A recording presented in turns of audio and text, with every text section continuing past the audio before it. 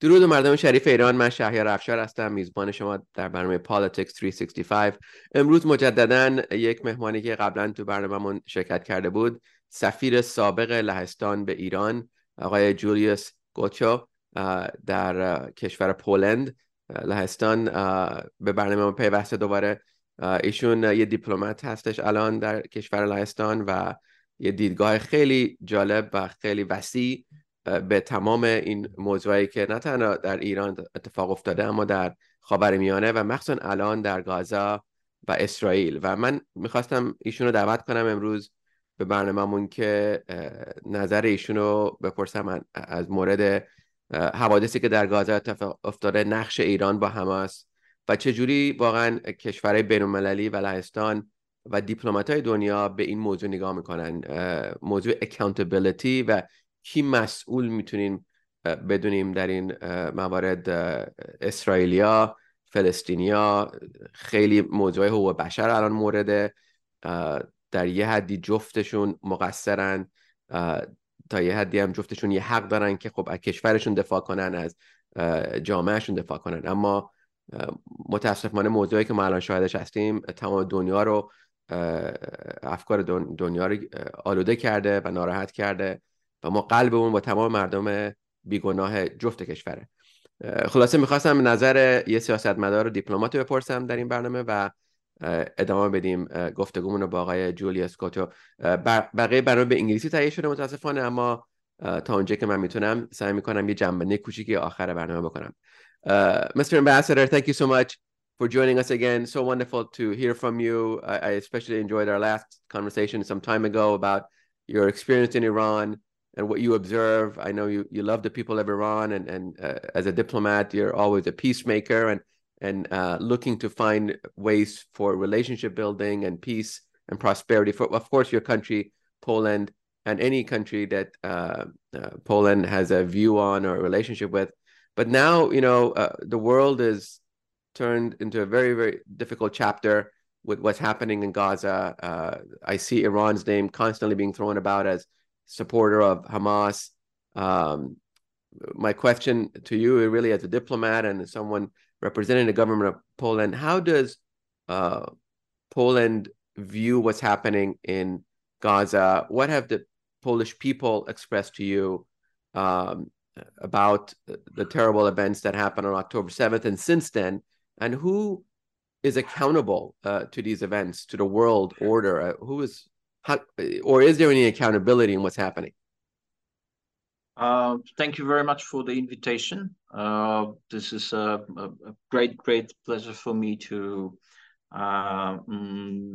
be hosted by you. Well, the developments of Gaza are a surprise for everyone, I would say, probably except Hamas.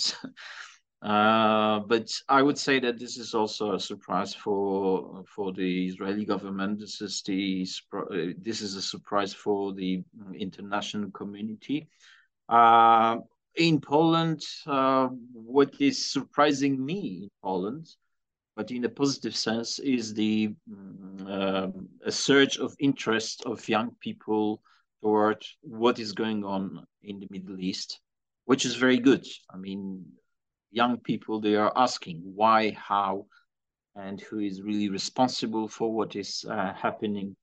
Now going directly to your question, I would say that the differences, there were a lot of tensions and differences within the Israeli society before October 7th.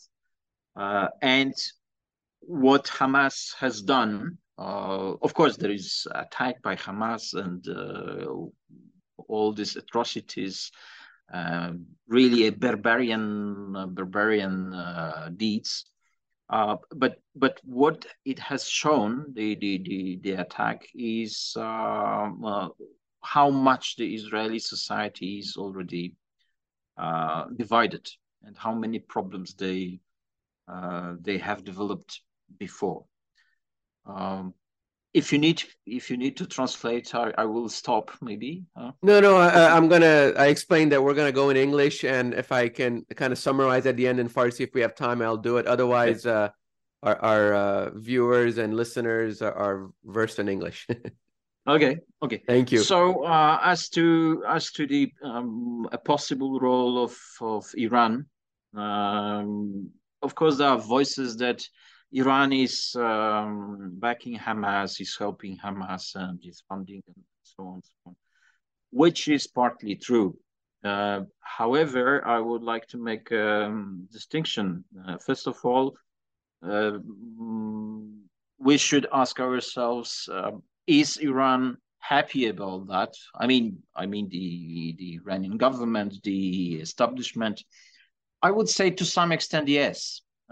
Is Iranian government somehow helping, or was somehow helping Hamas? Yes, they did. But the real question is, does really Hamas need a sort of approval from Tehran? Of course not. And to my understanding, there is also a sort of surprise in Tehran, uh, because as it was publicly stated, Hamas did not warn Iranians about the action it's taking. And as I understand it, it, it has a very important repercussions.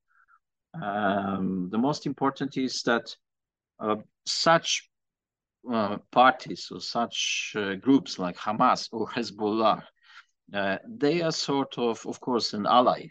They are allies of the government the establishment regime in Tehran. However, to be an ally, you must be under control, or at least you should have some sort of mutual understanding. And and I think there is no mutual understanding and no real support from Tehran. Hamas was never partner number one of Tehran. It's rather Hezbollah. But still, even if you see what Hezbollah is doing, there is no coordination. Of course, there are some attacks. There are some rather symbolic, I would say, attacks. There is nothing very, very serious and important. The easiest example is that, for example, Hezbollah could have attacked the gas fields of Israel. They didn't do that. So it shows there is not exactly what really we would say that this is, backing by Tehran. It does exist, but this lack of control is, in my opinion, more problematic for the Iranian government, because if you don't control, you cannot plan.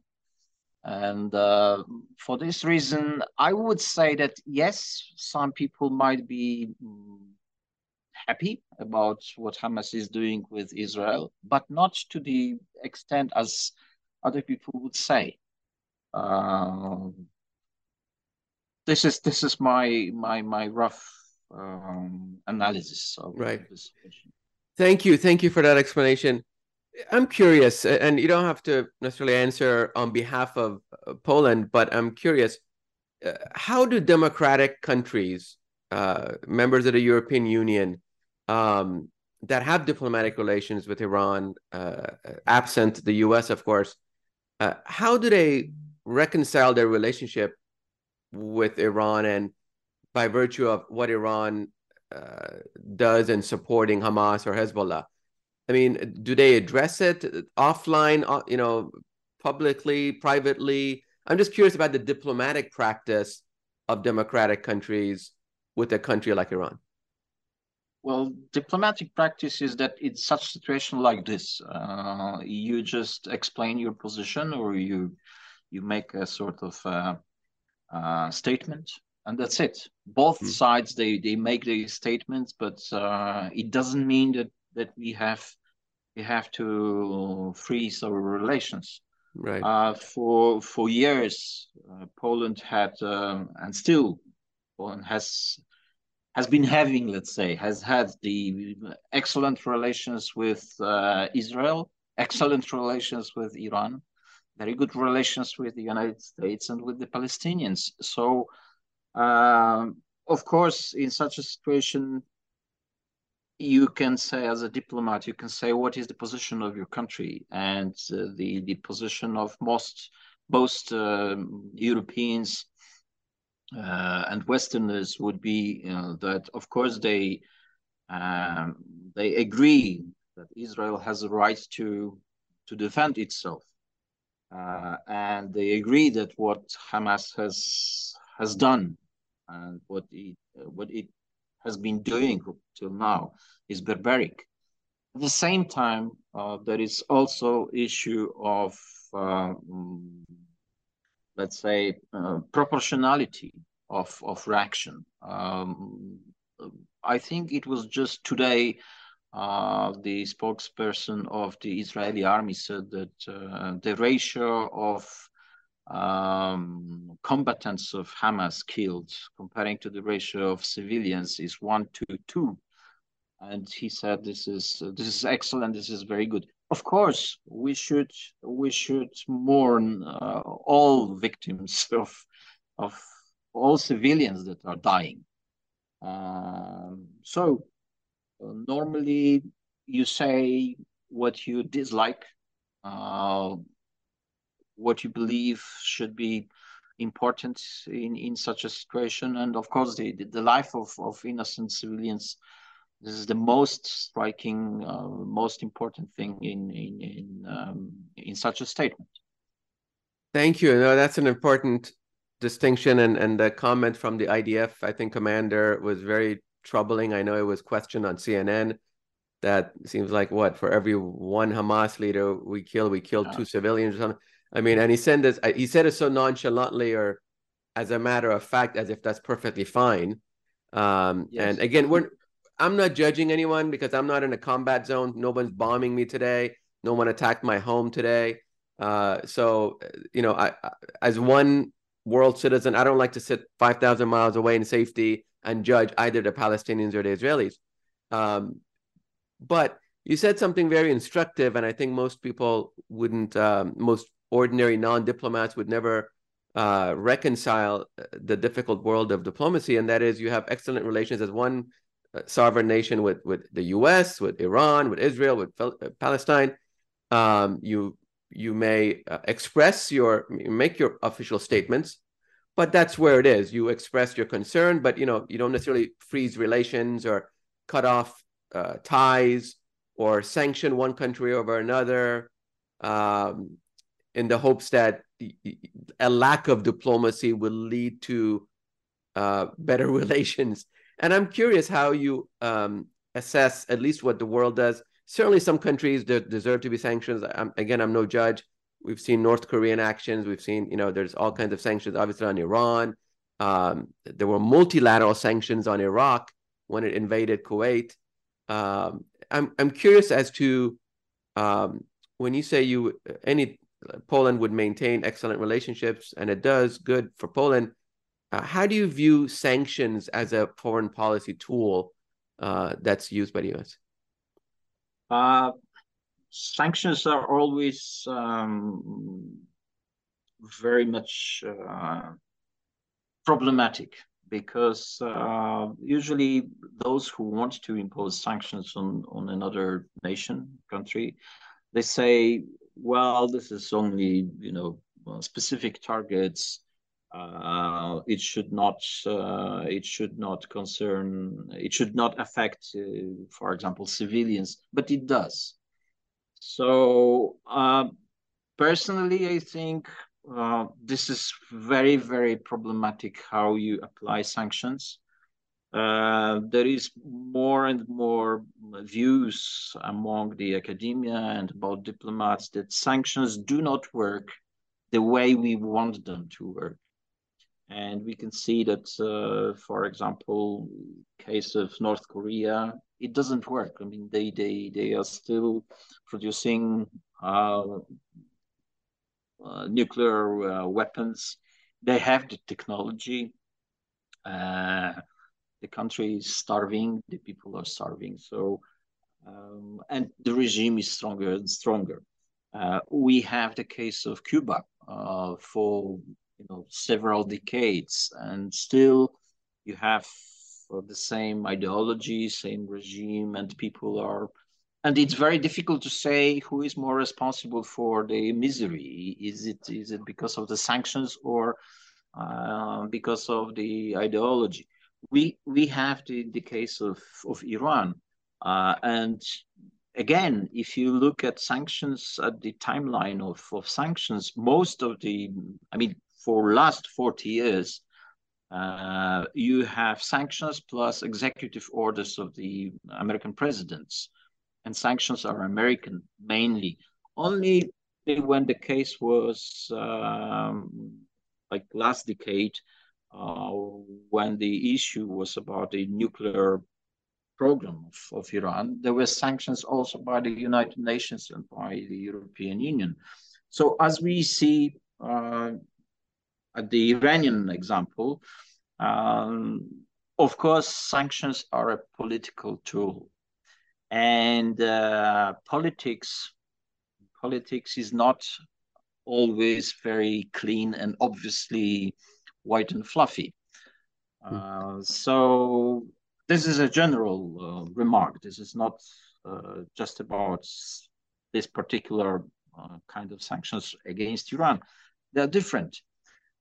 So in general, there is a discussion going among diplomats, among the people from universities and specialists, how much sanctions should be targeting some particular people, behavior, but always there will be collateral damage, in my opinion. Always. Right. Thank you for that explanation. And I think obviously, I don't know if the U.S. I don't think the U.S. invented sanctions, but the way it wields it politically as the blunt instrument of foreign policy that it is, it impacts all kinds of lives. And I've heard the Iranian foreign minister say, well, we're experts at subverting sanctions, so we're not worried about any sanctions. It seems to hurt the individual Iranians even more. But it's difficult to, whether it's mismanagement or the sanctions, it's really hard to say. I'm also curious politically, the European Union, not often, but not always, but definitely moves together. So there's a culture of multilateral action, whereas the U.S. often acts on its own, right? Sometimes it gets accused of being the world's policeman, and obviously it's had a direct conflict with Iran, so they feel there's a lot of animosity. But I just find it diplomatically curious and difficult. Over the past 80 years, the U.S. has had wars with Germany and Japan, and now they're two of the greatest allies. It's dropped bombs on Japan and still the closest of allies, but yet this animosity between these two countries exists without having an active war, and just being fueled by sanctions and political rhetoric. And now the Israeli Hamas war has refueled all of that animosity, whereas American politicians are saying to Israel, in one respect, do whatever you need to do to protect yourself, mostly the GOP, whereas some other liberal Democrats are saying we need to also respect human rights and prosecute anyone for war crimes. We could talk a lot more, Juliusz.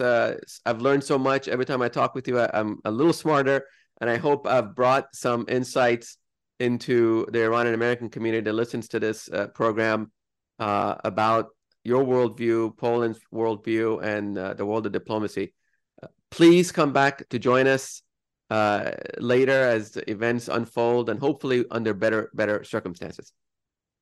With greatest pleasure. Thank you very much for the invitation, and I hope that I could have some contribution to let's say, to the wealth of Polish-Iranian relations in a very broad sense, also among the people, just people. You Thank you have. very much for this conversation. Thank you. Thank you.